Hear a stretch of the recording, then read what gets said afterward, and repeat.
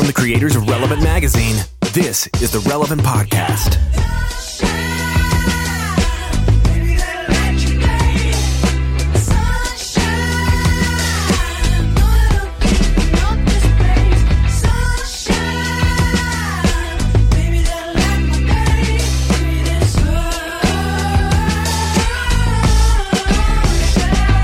It is Tuesday, October 8th, 2019. My name is Jesse Carey, and you are listening to the Relevant Podcast. We have a very big show for you today, ladies and gentlemen. And joining me from Florida is our creative director, John David Harris. He's the man of the people. People call him JD. JD, welcome to the show. Champion of the proletariat. Greetings. Also joining us from his ivory tower in Paris, France, looking down on us, Tyler Huckabee. Tyler, welcome to the show. Brought me to like a member of the bourgeois. You are in elite Paris. Here You are in Paris France. because your wife is true. studying on like It's an true. abroad program for fancy people. That's correct. Yes, but France, I think we remember, was the site of its own revolution right after the American Revolutionary War. So I reject this assessment of me as some sort of out of touch. Anyway, bonjour, mon amis. Out of principle, I have not studied the histories of any country but America. Besides, And also on the ones and twos, our illustrious producer, Chandler Strang. Chandler, what's going on, man? Not much, dude. So, Tyler, you've now been in Paris. As listeners know, you've been there for several weeks now. a little over a month. Yeah, A little over a month. I want to know, what is the best thing that you've consumed? And a baguette, very large baguette, does not count. Can I switch the answer up a little bit? Sure. Can I try something? Can I tell you the worst? Yes, please. I'll make them fast. I got two contenders right now for the throne. So one would be in my, I ordered, it was like my first or second night here. We went to a pretty nice restaurant and I ordered beef tartare. Bouffe tartare here. And in my mind, I'm thinking it's kind of like, cause I've had like fish tartare where you get like, it comes out little chunks, you get a nice little sear on it or something like that. It's like sushi, right? Yeah. Kind of sushi like. And so I should have probably put together what I was getting myself into based on the context clues there. But beef tartare looks like, if you could Google it, you'll see just of like a pile of raw meat, beef, like ground meat. And then there is a raw egg just cracked on top of, like they make a little pool in it and then crack a raw egg in the middle of it. And I thought there's maybe some sort of other process, like a Mongolian grill like type cooking? situation. Like, yeah. like now I take it up to like the counter and they like flash fry it. But no, so that was something I just had to eat. Yeah, several ways to get salmonella in one meal. Well, thank you for that culinary lesson. We have a fantastic show coming up. If you have the latest issue of Relevant, you've probably seen a feature. It's issue 101, which you can get now. Malcolm Gladwell's on the cover. But you may have read a feature with Jim and Jeannie Gaffigan. Man, they have an incredible story of some things they went through in their personal life in the last couple of years and how faith and humor helped get them through. We're going to bring you part of that conversation coming up on the show today. So I'm very excited about what we're coming up. And guys, Chandler, usually in this segment, we like to joke around for a little bit before we dive into the content. But Chandler, I shared with you earlier what I'm planning on discussing during the Slices segment. And I'm tempted just to blast right there because I'm very excited about this story that's coming up. But before, I do want to ask one thing. JD, you made your debut recently here on Ye Old Relevant Podcast. That's true. You were on a couple times. You're on with John Mark McMillan. How has your life changed since then? Are people, what's your Twitter account? Is it tough to go outside because of the photographers? I mean, the photographers are weird, but I gained 2 whole Twitter followers, which that means I have doubled. I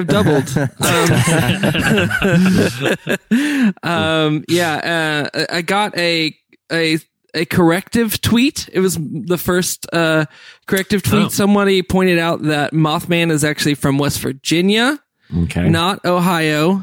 and it was a little. I have to give it to them.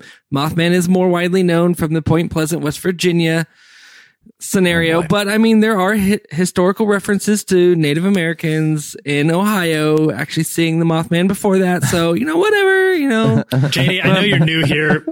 But we don't apologize for the things we get for so-called fact checkers that come in with their. We've abandoned fact checking on this podcast long ago. A long time ago. I mean, the Mothman is not real, and therefore can be wherever you say it is. Yeah, well, hey, JD, he might take offense to that. The great thing about talking about things that don't exist is you can literally make whatever backstory you want up because why stop the delusion at the existence? Right? Yeah. All right. Well, JD, we're glad you joined us again. Let me ask you this. You appear to be drinking a substance out of a mason jar before we can see each other, right before we started. Is this some sort of home concoction made of essential oils and pickle juice that's made to calm your nerves before you start recording? It looks like you were drinking something on like that when you go to like a youth summer camp that they make a concoction and make someone drink it on stage as a dare. The idea. It's like that's the youth group. That's the entertainment. Like we used to do the old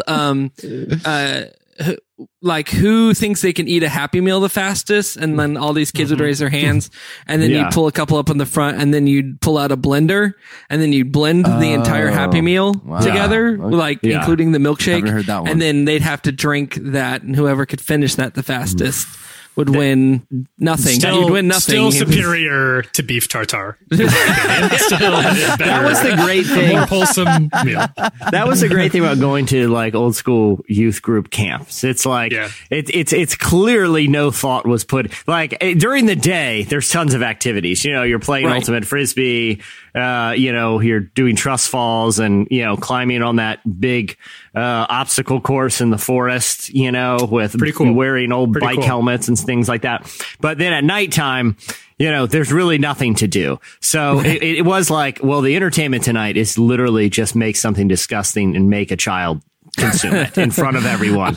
Then we're going to transition to a very hard sermon about eternal damnation. So we'll get them warmed up. By making them drink the most disgusting milkshake ever and get some laughs. And then we're going to talk about the real possibility that everyone in here is going to be going to a very dark place. Every head down, every eye closed place. Yeah. The one kid still got like blended Happy Meal on his shirt that he just puked up, and he's like, well, this night was a loss. Yeah, this one weird night. I remember when like Fear Factor and all those shows came out, being very unimpressed because I was like, guys, I've been going to youth group for a long time now. This is nothing. This is nothing. You merely adopted the dark. Right. I was born. Jay, I think I know you spent some time at seminary, but I picture like seminaries these days. Like you have like Greek and Hebrew lessons. You have, Apologetics 101, and then you have disgusting youth group icebreaker games. Like, where I just picture like an old professor who looks like N.T. Wright, like he's got the British accent, he's got a big beard, and he's like, okay, so what you do now is you make the shaving cream pie and you slap it in the face,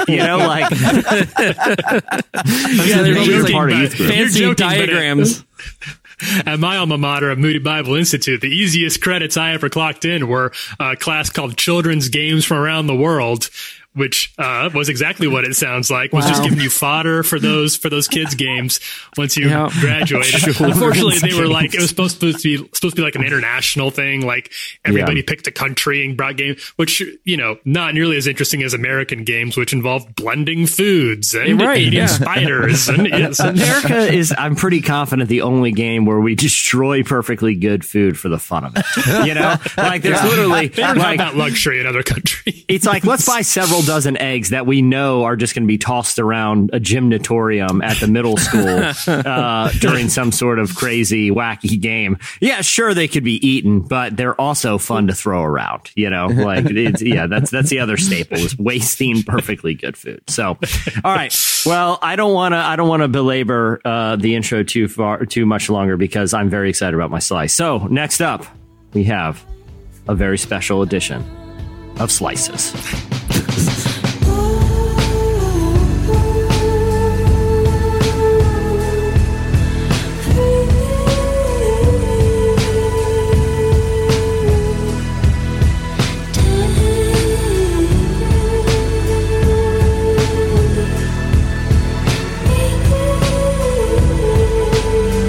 You are listening to Angel Olsen. The song is New Love Cassette. At the beginning of the podcast, you heard Tommy Newport with the song Sunshine. Tommy Newport, he's an actual artist, right, Chandler? Yeah. Because isn't Bobby Newport Paul Rudd's character in Parks and Rec? Yeah. And that's my automatically association. Like, he seems like a character on a Michael Shore show, like The Good Place or Parks and Rec. Tommy Newport, or The Simpsons for that matter. Like, I could see Tommy Newport sounds like a pop star in the Simpsons universe, but good for him. He's a real guy. All right. It is time for Slices. It is time we're gonna end on yours, Jesse. We should probably end on mine. Yeah, we should probably build some suspense for our listeners. All right, Tyler, what do you got for us, man? Quick twofer.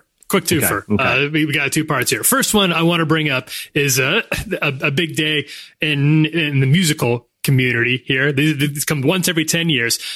Pitchfork. We all know Pitchfork. Right, we've probably got feelings. Oh, about not like musical, magazine. Like Broadway. Yeah. Okay.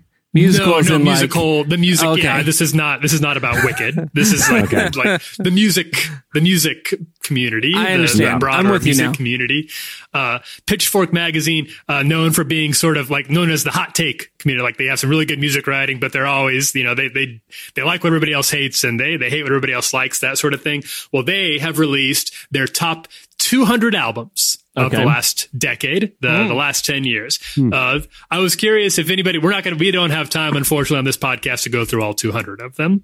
So I will limit my reading to just a few of them. I was wondering if either of you, we have three people on here, three guys with very good music tape. I was wondering if anybody has any guesses. I'll give you credit for guessing anything that's in the top 10. Okay, so give me the time frame Everybody again. gets one guess. The last 10 years, so 2019 to 2010. Okay, I would say everybody gets one album to throw out there. Man, the last 10 years. It's so hard thinking about. I know you forget kind of what's in the running. Everything. I always is Lemonade in there? The Beyonce is. Lemonade is not. Oh, okay. The last 10 years. I'll guess Beach House Teen Dream. That is a good guess, but it is not in the top 10. No Beach House in the top 10. No way. Wow. Right. I will guess Watch the Throne. Is that Watch the Throne is on the list, but is not. It's in the top. It's in the 200, but it is not in the top 10. Yeah, it's on the top 10. Okay. We'll throw it down real fast here. We'll throw it down for you. Coming in number 10, Frank Ocean's Channel Orange. Oh, yeah. Okay. Number 9, D'Angelo, Black Messiah. Number 8, you got Robin and Body Talk. Number 7, this would be on my top 10, Vampire Weekend, Modern Vampires of the City. Yeah. Number 6, Solange's A Seat at the Table. Number 5, Fiona with the Idler Wheel. And then number 4, Kendrick, To Pimp a Butterfly. Number 3 is Beyonce with her self-titled Beyonce from 2013. Number 2 is Kanye, My Beautiful Dark Twisted Fantasy. And coming at number 1, kind of a surprise one, is another Frank Ocean entry, but it's Blonde.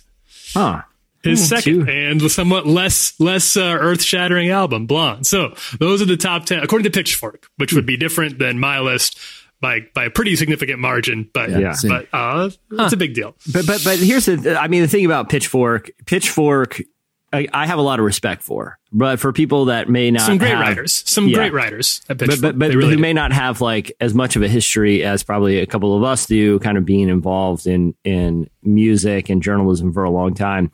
You know, the knock on Pitchfork is, you know, they like being at times purposely contrarian. That's right. Yeah. And they also have a tendency to be almost self-parody, but with no self-awareness sometimes. Occasionally they have veered into not understanding how much they are hating something that not everybody likes, or praising an album that nobody's ever heard of. Yeah, even their ranking system is notoriously arbitrary. So they'll rank things on like a scale of like, it's usually 1 to 10, but they move it like a decimal point in. So like, you know, an album will get like an 8.7, but there's really no like clear delineation between, well, why did it get an 8.7 and not a 9 or an 8.4? There's no explanation. Yeah, there's no explanation. And the other thing that they've been dinged for in the past, and I'm not saying they're going to do this to this particular list, and I'm not discrediting any artists on this particular list, but they also have been somewhat notorious for retroactively changing reviews for albums that either have aged very poorly or albums that, you know, are in hindsight, people look at like, you know, they received much better than when they were released. Right. And but that's kind of fair, right? I think you can critically reappraise things down the road. You can admit that like, oh, there's like been a reevaluation and this was better than we thought it was, or not as good as we did at the time. As long as you're honest about that. Yeah. I think that would be the thing, is it's like, if you release it and then go back and change it, and then you're like, what are you talking about? We always loved this album. That's a little dishonest. But if you are going like, hey, we're looking back at the last 10 years and, you know, we're not going to just take the reviews that we had given them at the time they released, but now here in retrospect, 10 years later, because I mean, nostalgia is a real thing, and like you can have affinity for something based on nostalgia. And I don't necessarily think that that's wrong. I think there's something to say for nostalgia, and that nostalgic weight is real. And I think it's okay if people have nostalgic weight to their review process if you're doing a retrospective kind of thing. Yeah. Well, but that's fair. I think that's fair, but I also don't, I guess what I don't like sometimes about art criticism, because obviously it's subjective, right? Like the entire process is based on taste, and what you might like and what you see the artistic merits of, I might not. Right. But so I could see like nostalgia coming in and making an album that you didn't review well, making that one, improving the ranking of it down the road based on nostalgic factors and saying, well, it actually had some influence here, so I think it deserves a better ranking than we gave it. But I don't like it when it works the other way, when it was like, oh, well, you know, back in 2002, we thought Arcade Fire was really great, and this album was really good. But in hindsight, because, and again, I have nothing against Arcade Fire, just pull that name out. But because they're not cool anymore, we're going to downgrade the ranking. They're, you know, an album that came out 20 years ago. Like when it works in reverse, I think that just shows the subjectivity and sort of like, the flaw with art criticism. It's like, how did a piece of art become worse over time? You know what I mean? Like, especially in a relatively short time, like the course of a couple decades. But I think I've had things that when they, like, the newness of them was initially really exciting and I liked them a lot, and probably would have, if I had reviewed them at the time. Maybe I do have reviews like this published. Maybe they're unrelevant. I don't know. Yeah. I really loved it. And then, if I had gone back in retrospect, I was like, yeah, maybe I was a little like kind of captured with the spirit of the thing or the hype of the thing at the time. Or what about something like the Michael Jackson controversy? Where like, you know, if you're just judging it solely on the merit of the music, you might be like, oh, I still love, you know, the Thriller album or whatnot. But you're like, oh, because of everything that's come out now, I realize I don't want to like listen to that anymore, support it anymore, and maybe that it's tainted in some way. So I do feel like there's some give there. Sure. And I think there's a difference when there is like a moral or social implication of a piece of art that in hindsight is obviously problematic versus just this isn't cool anymore. But you know, but as it pertains to this list, it's an interesting list. But good for Frank Ocean getting two entries. Yeah, it's cool for Frank Ocean. What's your second slice there, man? Really quick one, really brief. So this is a story that I read about from our friends over at BuzzFeed News. So picture this. You're on an airplane flight, and you're next to this woman who is not a name. There guys at JD and Chandler. This actually happened in Orlando, so you can picture this pretty easily being there in the Orlando airport. She was. When they were going, when another passenger came on, found out that this woman was sitting in his seat, in the assigned seat. This was on a Delta flight, so there was an assigned seat. She said, "No, this is my seat." The flight attendant asked for her proof to look at her ticket. She said she threw her ticket away, did not actually have it on her anymore. She said, quote, according to a video of the incident, she said, "Who knows where I threw it out? I just threw it out as soon as I got on the plane," said the woman.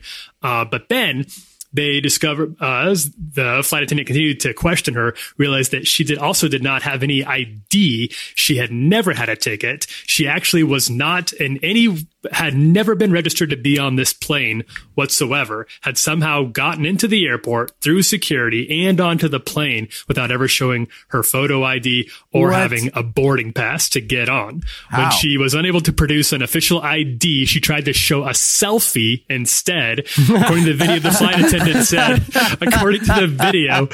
the flight attendant said, "Ma'am, that's not a government issued ID. That's a photo." And the woman responds, "Well, this is just as good." And the flight attendant responds, "No, ma'am, it's not just as good." I kind of love this woman. Yeah, that takes a lot of moxie. That takes a lot of moxie to just pull out your phone and say, "Well, here's a picture of me." Isn't that just as good as a government ID? I mean, that's what I do when I get pulled over. Here is a picture of me in a Subway Sub of the Month punch card, which doesn't contain my name, but you see, someone put those 5 punches. Someone got those 5 stamps. Okay? Someone put the 5 stamps there, officer. You explain it to me. Do I need to show you another picture of myself?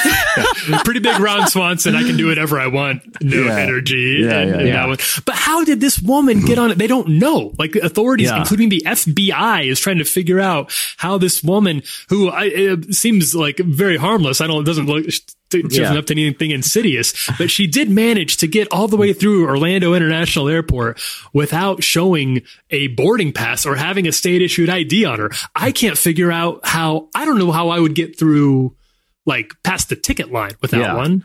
I've flown through Orlando International Airport many times, and it seems impossible that she would pull off this feat. I can only hope that it'll end up like a Catch Me If You Can situation. I don't know if you guys remember that in the movie. Leonardo DiCaprio played a guy who was like a great counterfeiter, and he could fake his way into a lot of situations, including being an airline pilot. And at the end of, spoiler alert, if you haven't seen the movie that's been out for like 15 years, at the end of the movie, he ends up getting hired by the FBI to learn his ways. That's right. I hope this is the future for that woman. That that the TSA is like, hey, let's just hire her, figure out how she does it, and send her to different airports to test their security. I'm fascinated by this woman. I'm fascinated by all stowaways, but she almost got away with this. JD, do you think you would have any chance of pulling off what this woman did? I don't know. I mean, I would like to think I would, but I don't know. I think I don't know if I should say what I would do. I don't want to aid in espionage, but I think we're international waters for this podcast. I feel like the first step would be to go through one of those like clear scenarios, not like go through the traditional TSA checkpoints, because those they like scan the ID and they scan the document. Those guys are really thorough. But I feel like you could probably get somebody working their first day at the like clear kiosk, and you might be able to just like scan your face, and they're like, "Oh yeah, it's you," and you're like, "Woohoo!" And then you kind of walk through, and they kind of buzz you through security that way. And then, especially in a place like Orlando, I feel where there's like a ton of children and there's a ton of tickets being passed back and forth, I do think you could get through the gate somewhat easily if you just kind of lumped yourself in with a large group wearing matching Mickey Mouse shirts. I think you could slide in there. But yeah, no, I don't see how you would get through the traditional TSA checkpoints. I really don't. Yeah, I just love that she got this far. Obviously, she's a pretty bright person to be able to get that far, to be seated on the plane. And she didn't have any other backup plan than to show a selfie. At least that is funny. That is funny. You need a contingency plan. Yeah. You do need a contingency. I do wonder if there's like the line there where it's like you get into a certain amount of trouble for getting on an airplane that you don't have a ticket for, but there's probably another level of trouble that you get into if you start showing like fake documents and fake IDs. Yeah, that's true. That's probably at that point, more of a crime. Because at this point, I don't think she's been arrested for anything. You're just like, look, I just walked on a plane. They Is let that me illegal? in here. If you let someone through, it's not a crime. All right, JD, what do you got for us, man? Okay, so we all have favorite ice cream flavors. I would imagine. Jesse, what is your favorite ice cream flavor? I'm a big like cookies and cream guy myself. Okay, nice, because it's like two desserts in one. It's Oreos and milk and ice cream and cream. Yeah, exactly. Right, yes. Tyler, what's yours? Of the like standard ones that are not like the weird, kind of out there flavor, but of the standard ones, give me. I'll go for a cookie dough. That's always good. Nice. Yeah. Have you tried the speculous ice cream that they have in France? I've never even heard of it. So speculous is like it's like a shortbread cookie kind of thing, and they make an ice cream in France where they blend like cream ice cream with this cookie. It's really good. That's a side. That's not my slice. France, always overcomplicating stuff. That wasn't your slice. No, that was my slice, guys. You should try speculous ice cream. Right. No, I prefer strawberry ice cream, but only if it's not pink. The not pink strawberry ice cream. The one where it's like real strawberries blended in. Yeah, anyway, sure. For some of our more... Oh, Chandler, what about you? What do you like? It's chocolate chip, straightforward, classic. Chocolate chip. Yeah. Chocolate chip. Nice. Yeah. Nice. Basic. So for some of our listeners, they may have a little bit more exotic tastes. And for them, I would like to suggest that they take a trip down to Ecuador, where there is a lady who runs her own ice cream parlor that they serve a very special flavor of ice cream, a guinea pig flavored ice cream. What? Yes. So guinea pig in South America is a delicacy. Those cute little guys, they roast them up and eat them kind of like tartare. And what this lady has done is she was taking an entrepreneurial class, and they were encouraging all these young entrepreneurs to think out of the box with the products that they serve. And she had an ice cream stand, and so she was trying to think out of the box, and she thought, oh, I know what I need, what the world needs, guinea pig ice cream. So she takes guinea pig meat and turns it into like a pate and freezes it with milk and cream until it turns into an ice cream type consistency, and she's selling it, and people are loving it apparently. Hey, good She's for her. also selling beetle flavored ice cream and mushroom flavored ice cream. I think she has a future in youth ministry, because there's a chance.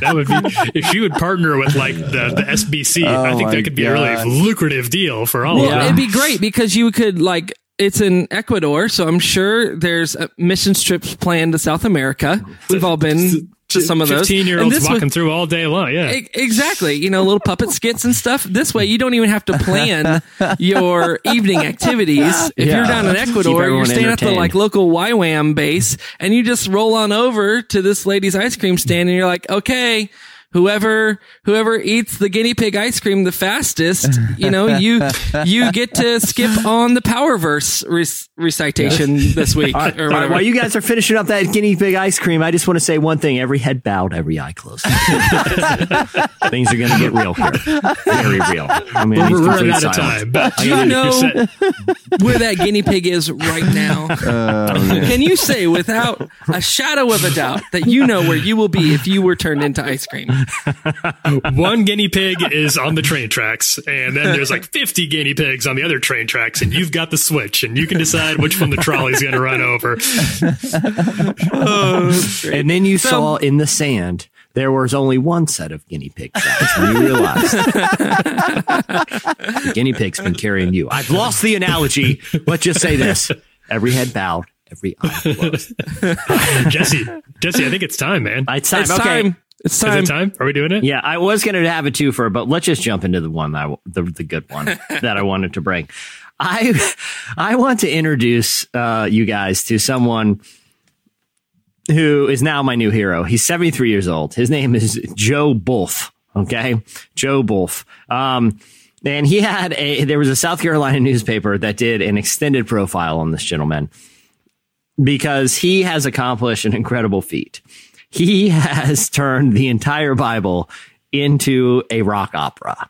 It's 30 albums of music, 296 songs, and to listen to the entire thing takes 32 hours.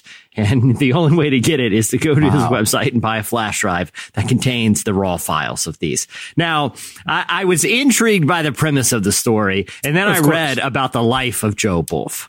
And do you guys ever, you think, okay, I'm doing reasonably well in life. I have a career that's fulfilling. I have a wife and children that I love very much, and you kind of like, I think I'm doing okay figuring out. And then you read about someone and you're like, no. This person knows how a life is supposed to be lived. Okay. That's what I realized with Joe Bulf is that the Bible rock opera would be the exclamation point at the end of a sentence of the story of a life. The whole life would be building up to this life and a purpose and a mission to turn the Bible into a rock opera. The rock opera is a mere footnote in this guy's story. Okay. So I read this story. So Joe's always been a musician. He was given a saxophone, learned to play it himself, and started a band in college called The Saints and the Prince of Darkness. They wore costumes on stage. Already great. In the late 70s, and obviously were very, very awesome. But unfortunately, The Saints and the Prince of Darkness didn't pan out, and he decided to get a job as a crane operator. So here's Joe Bulf, one of the great creative minds of his generation, working as a crane operator. Okay. That's really like, we got riches to rags so far. He went from being in a very cool sounding rock and roll band down to probably pretty close to minimum wage. A saxophone player at that. So, I'm going to read a sentence from this extended profile of his local South Carolina newspaper. The crane job paid well, but Bulf felt frustrated and unfulfilled. He and his wife decided to travel around on their motorcycle to search for a better life. Here's a quote. I found it in Florida, Bulf said. So this is his plan. Okay. The rock band didn't work out. Mm-hmm.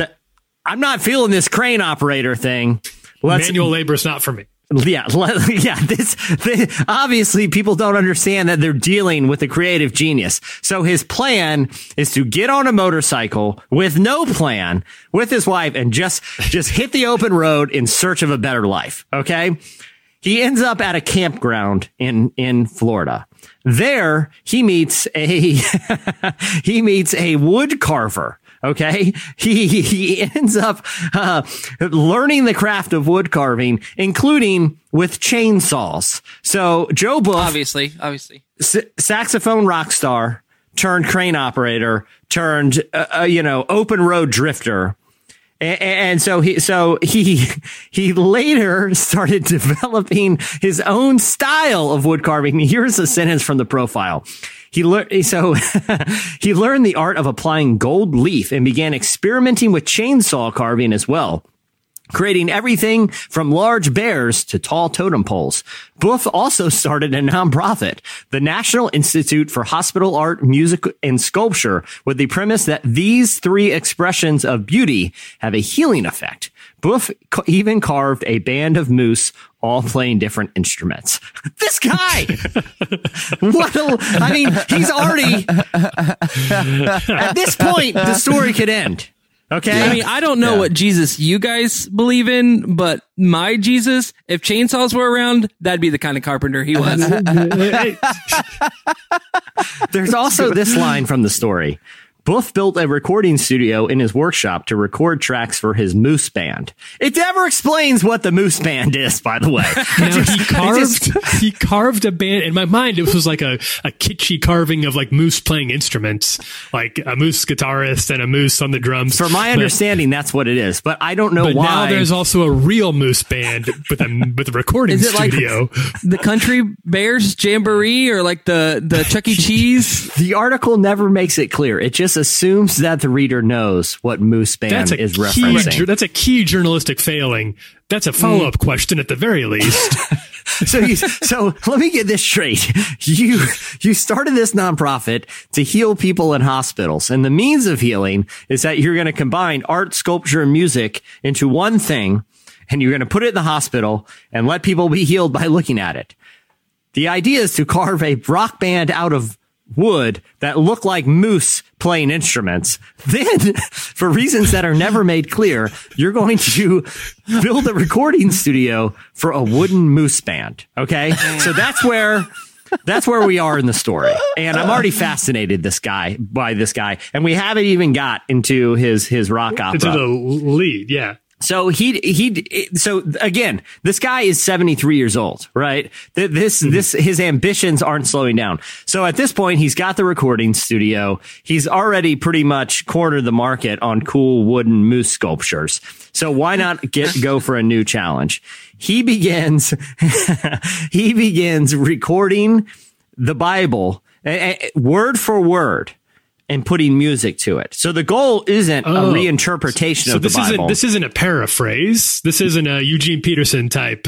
No, when I was picturing rock opera, I was picturing characters like coming to life, you know? Like Jesus Christ Superstar, but the whole Bible. But it's not that. Like, my name is Adam and I'm the first. Like, you don't actually do the verses. You just it's not like the Planet of the Apes musical or rock opera from The Simpsons, like Dr. Zaius, Dr. Zaius. No, this is a very literal. It's putting the Bible to music, and to his knowledge, you can't improve on perfection. Exactly. It's the infallible word of God. Why change it? You know? And so he began reading the scripture and started putting the whole thing to music. It didn't take long before he had 32 hours of music recorded. I'm going to play a sample in a sec. Oh, please. But again, this dude is 73 years old. Right. He built a website. Chandler, it's thebiblerocks.com. That's the link I sent you, right? Yep. He started a website. Thebiblerocks.com. All right. And he wants other artists to do their own versions of rock and roll Bibles. Like, this is sort of he's done his version to put it out in the world to inspire people, but he wants other artists to do the same. So you go to thebiblerocks.com and you can learn about his project. And you can also submit your own Bible rock opera. And his vision is that there will be a ton of rock and roll versions of the Bible. But I feel like we've learned about this guy's story. We learned about his creativity. I feel like it's time to listen to a track inspired by the Sermon on the Mount. I can't wait. Chandler, fire it up. And let's just let this one play for a little bit.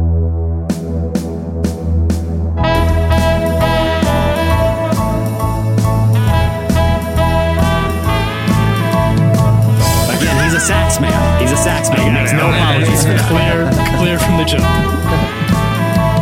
Blessed are the poor. Yours is the kingdom of God. Blessed are the hungry. You will be satisfied. Blessed are you who weep. You will have. Blessed are you.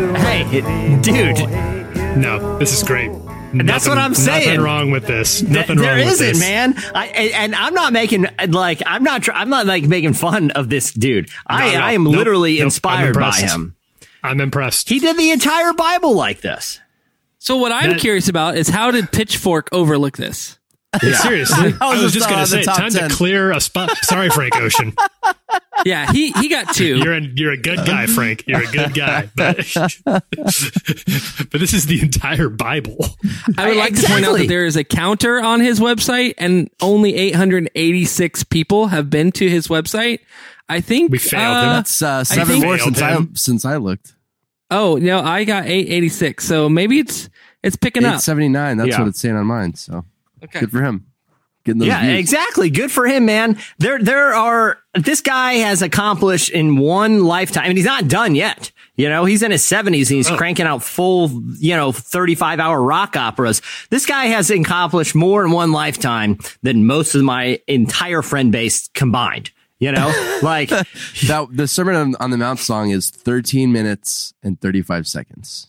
Yeah. Well, so, what a cool way to listen to the whole Bible too. Like I've got nothing wrong. We love our friends at YouVersion and all that. There's that Johnny Cash reading the Bible is pretty good, but this would be like a very interesting way to drive across when you have one of those long road trips. You can get through like 3 or 4 books of the Bible probably on a single road trip, and you're listening to some saxophone and some saxophone centric rock and roll music the entire time too.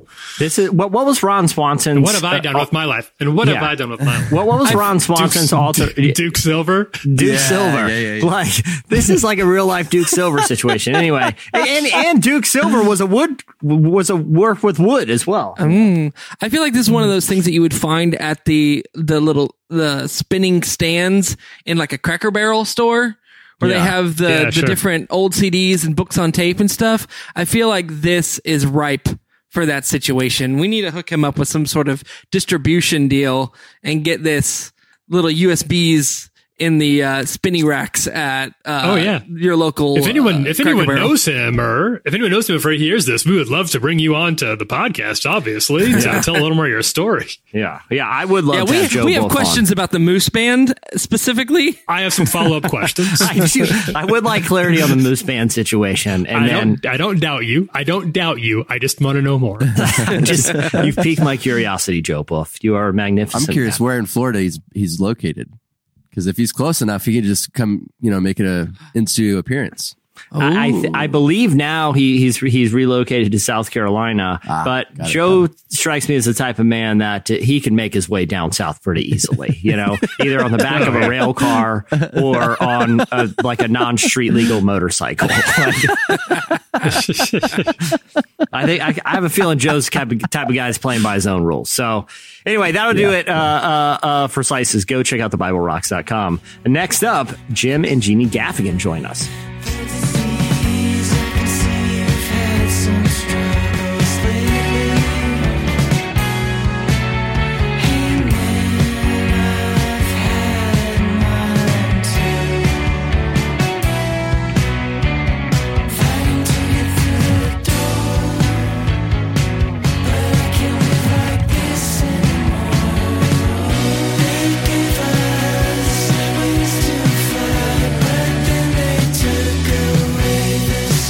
You're listening to Dive. The song is Skin Game.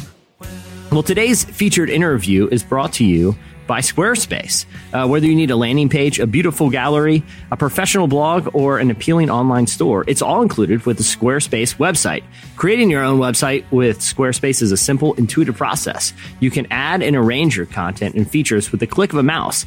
You can even design a best-in-class online store with Squarespace's award-winning templates, customizable settings, and more, all without a single plugin, including all the tools you need to track inventory, process orders, and send custom emails in one intuitive interface. Squarespace Commerce allows you to understand every aspect of your business. Go to squarespace.com/relevant for a free trial. And when you're ready to launch, use the offer code RELEVANT to save 10% off your first purchase of a website or domain. Jim and Jeannie Gaffigan are two of the funniest people in the world. You may know Jim. He's one of the world's most successful stand-up comedians, but that's largely thanks to material he's co-written with his wife, Jeannie. Recently, however, Jeannie was diagnosed with a parasized brain tumor. She ended up having surgery and is still kind of recovering from the effects of it. But the whole ordeal not only tested their senses of humor, it also challenged their faith. We recently talked talk with the couple about their faith and Jeannie's new book, which she recounts the experience. The new book is called When Life Gives You Pears, The Healing Power of Faith, Family, and Funny People. It was a real thrill. You guys are big Gaffigan fans, right? Oh yeah. And I know you really love Jim Gaffigan, right, Jesse? Oh yeah. I mean, I love stand-up comedy, and the great thing about Jim Gaffigan is, like, obviously he appeals to sort of like non-comedy snobs. You know, he's a guy who, his humor is pretty straightforward. His joke writing is pretty straightforward, but he also has like the universal respect in kind of the world of comedy because he's so good at, what he does. And that's why, you know, this interview was so interesting because, you know, this was a serious situation. And, when Jeannie faced what was potentially a life-threatening, health diagnosis, it really, challenged, a lot of their beliefs in a lot of ways, but they remain strong. If you listen to Jim's comedy, you'll know that they're both, he and his wife are both devout Catholics. I asked Jeannie starting out the interview, what it did to her faith. And she kind of talked about how it taught her something about surrendering control to God. Here is what Jeannie said. The old cliche, like, God doesn't give you anything you can't handle. I was like, listen, God, I know, like, there was a certain point where I was like, there was just no other choice for me.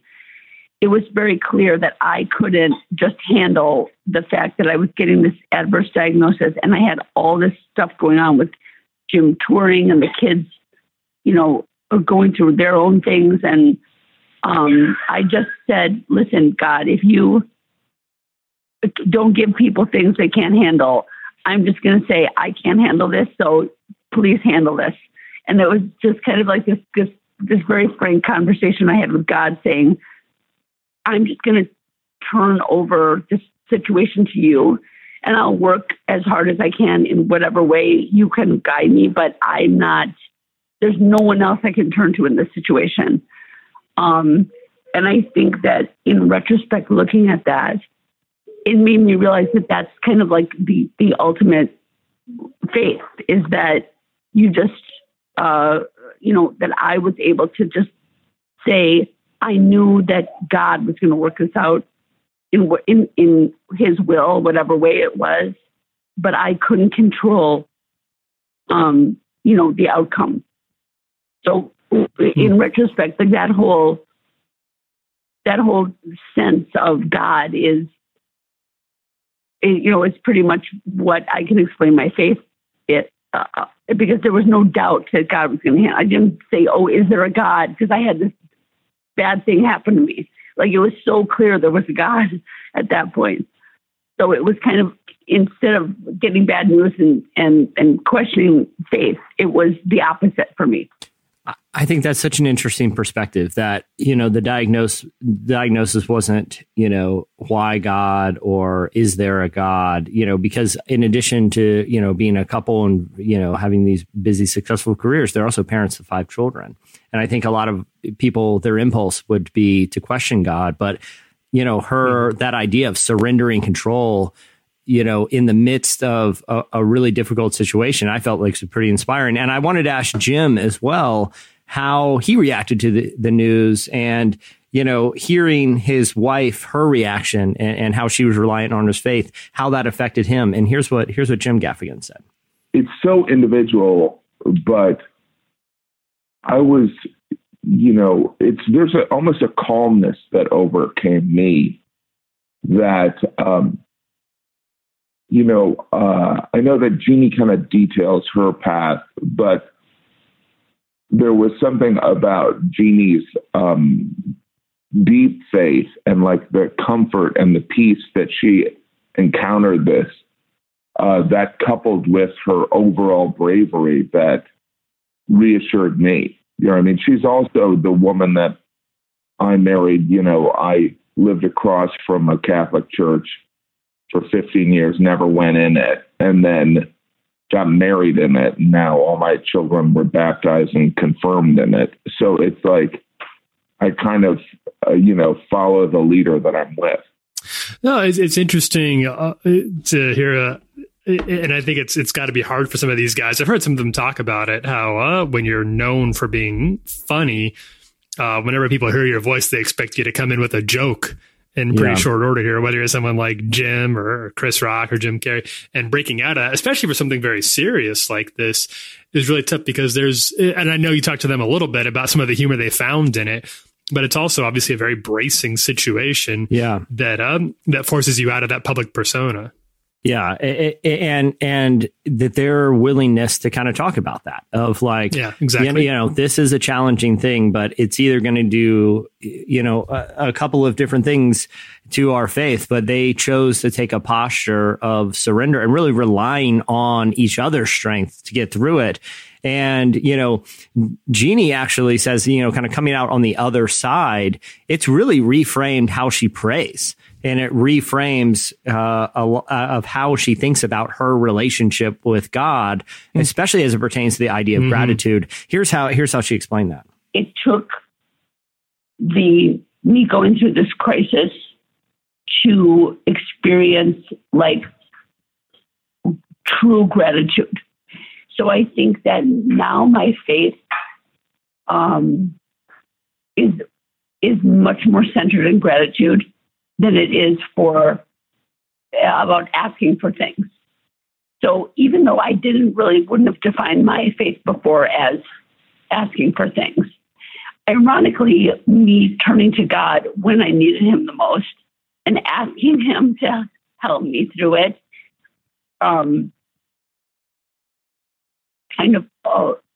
my faith through that whole process blossomed into this gratitude.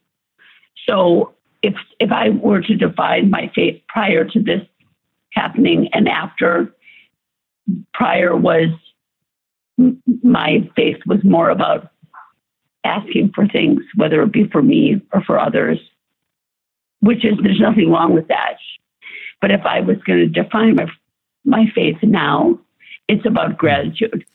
I feel like that's such an inspiring perspective that, when you realize, the fragility of life and health and things like that, it really does make you appreciate things, all the more, and I felt like that. I also want to ask kind of about the obvious question that you kind of alluded to, Tyler, is not just how they relied on their faith to get them through, but also them being professional comedians and comedy writers at two of the best in the world at what they do. How did humor help them along with faith? And here's how Jim Gaffigan explained it. The thing about humor is that it's kind of unifying in that it's, it might be kind of in gallows humor, but it's also an opportunity to alleviate the tension. Like, no one doubts the sincerity of the concern or the feelings of fear. It's kind of getting some of it back. But I think Jeannie and I have such a close relationship. And so, have been writing together. So like when, as she pointed out, there was, prior to the surgery, and there were actually a couple of them, Jeannie went in for like essentially this full day of MRIs where they had to literally build her brain, a video map of her brain so that they could practice the surgery like a video game. And that was when she came out of that MRI. She was still on the gurney and she looked at me and she said, "Write this down. These are the observations on the MRI," because I think it's just kind of like a way of, processing, but also alleviating the tension. Like, this situation can't take the humanity away. Like the great irony that, a mother of five, like most people would find an MRI very loud and because there is a banging in there, but like a mother of five would somehow, view it as a quiet experience is that's ironic and it's kind of humorous, but it's also, that doesn't devalue the fact that the severity of the moment. I think that's so cool too, that they can maintain this perspective of like always trying to find the humor and irony in a situation, even when that situation is impossibly difficult. But they were, as you can kind of hear from the tone of the conversation there in those couple clips, they were incredibly transparent and incredibly thoughtful when kind of reflecting on this experience. So if people want to read more of that conversation, check out issue 101 of Relevant. That's out right now. All right, well, that was the Gaffigans. Next up, it is our Listener of the Week. If you can take my hand, I promise we'll find love again. Yeah. If you can take my hand, I promise we'll find love again. Yeah. All right, you're listening to Daniel Caesar. The song is Love Again featuring Brandy. All right, it is now time for one of our favorite segments where we reach out to our listeners out there across the globe asking for their interesting stories. It's time for... You listen to the show and it's time to get to know you. It's the Listener of the Week. All right, so joining us all the way from, I believe, Hawaii. Is that correct? It's Anna. Anna, welcome to the show. Thank you. It's good to be here. Okay, so pronounce the area of Hawaii you live in, because you put it in the exchange, the direct message exchange on Twitter. But I don't want to butcher the title. What's the town you live there? I live in Kihei, Hawaii, so that's specifically in Maui. It's probably good. Most people say like Kaihi or something like that. What time is it there? Yeah, what time is it? It's 5 o'clock, 5 a.m. Oh wow. Holy cow! Did you get Dedicated. up? Did you get up just for this, or do you usually arise at 5 a.m. there in Hawaii? Actually, it's kind of odd. I normally don't wake up this early, but I woke up for some reason at like 4:15. Oh wow! Right when I saw you guys' message, and I was like, well, I guess I'm going to get up now. Oh wow! This was fate. It was. Good. God woke me up. Hey, Anna, what are you from Hawaii, or did you move there? I moved here. about 4 years ago from Northern California, San Francisco area. What brought you to Maui from NorCal? So originally I got an internship at the church I currently work at. And through a series of events, my boss stepped down. They hired me on as a full-time first junior high pastor. And then now I'm the communications and connections director. Very cool. Can I ask you a question about your role there as a junior high pastor? Anna, your former role there? Yeah. What is the craziest game that you ever made your junior high students play? Oh my gosh. I was actually so I didn't grow up going to youth groups, so I was not very good at the traditional games. Oh, I was more like, thing. okay, let's have fun. That's a net gain for you. Yeah. So I think the craziest game that my leaders brought out was this one where they would put those pantyhose over people's heads and force them to eat bananas through it. It was not necessarily wait, hold on. That sounds like a big sloppy mess to me. It was bizarre. It was very bizarre. I don't really know why they did that or what the object of the game was. It was probably more torture than anything else. I'm surprised we had kids coming still.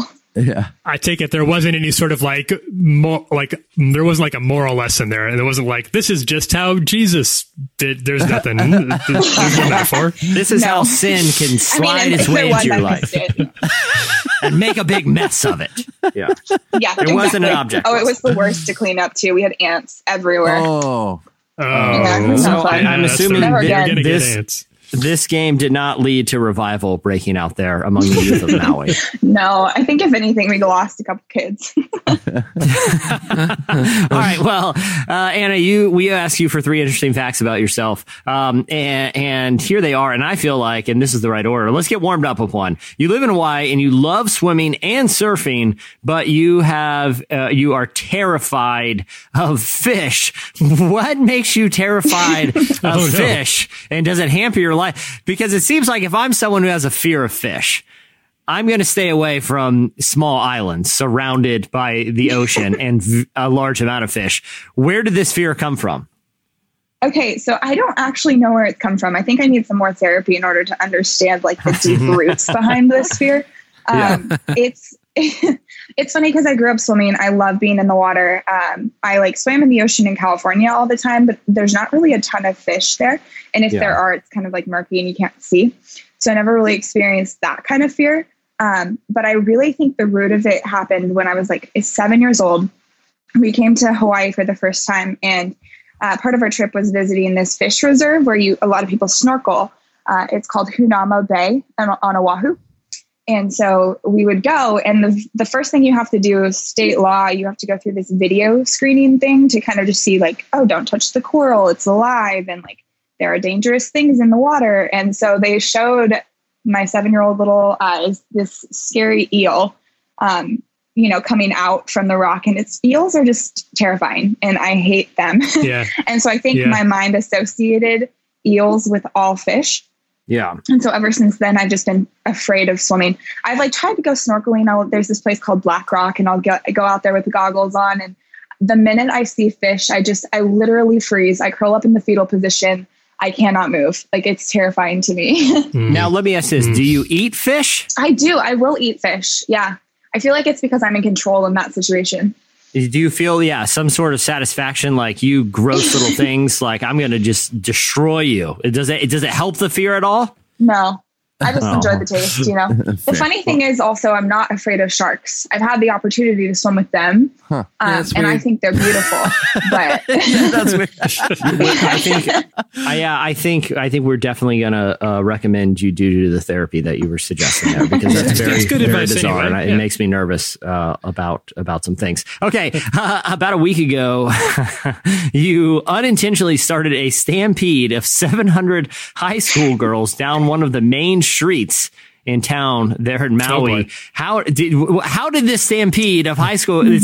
I'm imagining like a Beatles concert from the 70s. How did you start a stampede of 700 high school girls? Was Tim Chalamet in the area, or what was there? Okay, so there's this swimsuit brand out here called Acacia. And it's pretty expensive, like $120 per, top, and then $150 for the bottoms that you have to get. Wow. So like each set is about $250. I've never purchased them because of the price, and I work at a church, and so I definitely don't get paid that much. But every year they have a trunk sale that discounts it to where each piece is like $10 or $20. So it's a huge deal. It's like the Black Friday of Maui. But one of my good friends who has a lot of connections on this island, she actually works at the church too as the worship director. And she was like, I know exactly where like the town it's going to be in, and we won't have to like wait that long. And I was like, okay. I was like, whatever, I don't have anything else to do. And so she calls me at 5:30 a.m. a couple Saturdays ago. And she's like, I'm heading over. I'll see you there. And so I find her. We're sitting in front of this little shack that she knows is going to be the storefront for this brand within the next couple months. And most people don't know that. And so she's like, this has to be where it is. Because the location doesn't get dropped until like 8:30 most mornings. And so you have to wait for it. Slowly, like, girls come in and they're like, do you think this is where the Acacia sale is? And then we're just camped out there. And so we're like, well, it could be. We don't know. So soon there's probably by 7:30, there's probably about 600 to 700 girls sitting behind us. We'd started this huge long line. Yeah. And then Haley gets a text from one of her friends, Tehani, whose sister is working the sale. And she's like, that's not the location. It's up the street a little bit. And so Haley and my other friends and I were just like, okay, what do? We have to like not give out the location, because then we might not be the first ones in line. We've been waiting here for so long. A lot of strategy, a lot of deception goes into this. It was. We had to like be very careful about this. they all intentionally left their towels, their like coffee, their food, everything. Oh, what? So it looked like no they were one gets coming suspicious. The layers of this. I mean, I'm amazed. yeah, I mean, good for you guys. Yeah, I get this call from Haley, and she's got like this urgent tone in her voice. She's like, Anna, they're handing out wristbands. You have to come right now. You have to run. And so I like keep her on the phone because I'm like, okay, well, I'm leaving all of our stuff. And so I just left it all, everything that wasn't valuable. And I start like, I cross the street slowly so as not to like draw too much attention to myself. And then right as I get across the street, I just start booking it up the road, and it's uphill and it's about a quarter of a mile away. And this town is like pretty hippie. So there's lots of like weird people on the street, and people are like stopping us. My kind of place. They're stopping me. They're like, what's going on? Like, why are you running? Why are there people like over there in a huge long line? And I was like, it's the acacia sale. Get out of my way. Like, not anything I ever expected to do for bathing suits, to be honest, nor will I probably ever do that again. Because I started running, I turn around and I see just this literal stampede of 700 girls behind me. And they're clawing at each other, and it was just a madhouse. It was insane. All over bathing suits. Yeah. All over bathing suits. But yeah, it was pretty good. It was a success. Well, okay. All right. Finally, Anna, you and your best friend have WWJD bracelets that to you guys doesn't mean what you think they mean. And spoiler, you added this. It has something to do with the Relevant podcast. All right.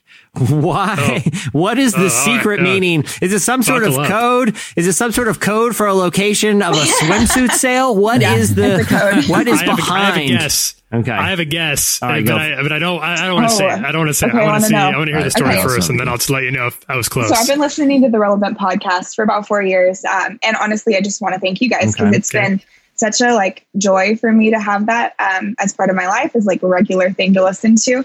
I moved to Maui like 4 years ago. And so I kind of like started listening to it around the same time. And, ministry is not easy. And so I always love having like this lighthearted, podcast that I can listen to where people are still talking about the Lord and everything. So I've kind of I've become like a small kind ambassador for the podcast so that everybody who listens to me, thank you, like talk about it. Yeah. Wow. It's become one of the things I like share. I'm like, oh yeah, I listened to the Relevant podcast. You guys have to check it out. And a part of that is, I call it the gateway drug to the Relevant podcast it's specifically the episode where Jesse, you talk about, the college situation with the bunk bed. Cause yes. I don't think I've ever laughed. I'm wanted for a crime in the state of New York. Yeah, the crime. That episode specifically like made me laugh, and it's like eternally will be open on my Safari browser just so that I can show people, the brilliance of the Relevant podcast. And so I became good friends with my friend Annika. She's like my best friend, and about a year ago. So I did the same thing. I was like, you have to get on this. Like, we have very similar personalities. And so I knew she'd love it. So I showed her that episode. She died laughing. And since then, we've kind of just kept up with the podcast together. So it's something we talk about. She'll text me like when the episode comes out. She's like, did you hear what happened? Did you hear what happened? And it kind of became a lot of it was our conversation was involving like your stories, Jesse. And she'd always be like, we have to do things that have like Jesse's stories, like Montana fireworks, or like, we just need to do stuff that's crazy. Yes. And so whenever we're out, she's like, well, what would Jesse do? What would Jesse do? And like, we have to have Jesse's stories. And so that is a dangerous road to go down. I'm just warning you. Yeah, as a person who's hung out with Jesse a few times. Anna, I love this advice, and I actually we should probably put WWJD bracelets in the Relevant store, because if I can have my legacy be anything, it's that live recklessly and roll the dice on crazy situations. Has that ethos that you've adopted has it led to any memorable experiences? Yes, it has actually for me. Yeah, I was at a baseball game a couple weeks ago on the mainland, and one of the bullpen catchers threw me his phone number, and I showed it to my best friend, and she's like, what would Jesse do? And so because of that, I went on a date with this guy and ended up down in the players' dug, where they come out, the clubhouse basically. So it has, Nice. led to some pretty good situations for me as a baseball fan and like a person in general. Yeah, what a great story. Well, Anna, I appreciate you being on, and I appreciate you adopting that life ethos, and may many more amazing stories happen to you soon. Anna, thank you for being our listener of the week. I'm going to be unbiased here and saying you're the best listener of the week we've ever had. Well, thank you. I appreciate that. I'll take it. Are you hear that, guys? You hear that? That was a nice thing. I don't know if it's good advice, but it's a nice thing. Yeah, it's a little. I don't know. I'm very inspired by it myself. Extremely inspired. She really made my day. Really made my day. This is my lawyers are giving me the look again. They're rapidly waving their hands under their throat. I think that's what attracted me to the Joe Buff story, because that guy gets it, man. He gets it. You know, mine will say, what would Joe Buff do? And the answer is likely write a 35-hour rock opera based on the Bible. So for all we know, you're already on. Yeah, exactly. What would old Joe Buff do? All right. Well, I want to thank Squarespace for sponsoring today's show. Remember, you can go to squarespace.com/relevant for a free trial. And when you're ready to launch, use the offer code relevant to save 10% off your first purchase of a website or domain. I also want to thank Jim and Jeannie Gaffigan. Remember, you can check out Jeannie's new book, When Life Gives You Pears, which is out now. The subtitle is The Healing Power of Faith, Family, and Funny People. And also be sure to check out their interview. You can actually read it on relevantmagazine.com. Go check it out there if you're interested in more in that conversation. Also, don't forget to subscribe, and you'll get issue 101 with the Gaffigan story and a whole lot more. All right, well, that'll do it for today's show. I'm Jesse Carey. I'm Tyler Huckabee. I'm John David Harris. I'm Taylor String. We'll see you guys on Friday.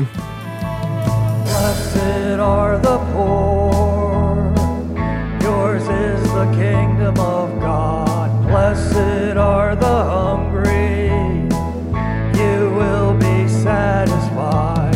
Blessed are you. Thank you for listening to the Relevant Podcast. If you like what you heard, be sure to leave us a review on iTunes. Check out other shows from the Relevant Podcast Network in the podcast section at relevantmagazine.com. And while you're there, browse exclusive podcast merchandise at our online store. Make sure to subscribe to Relevant Magazine. Info is available at relevantmagazine.com/subscribe. Great is your reward in heaven. That is how their ancestors treated the prophets.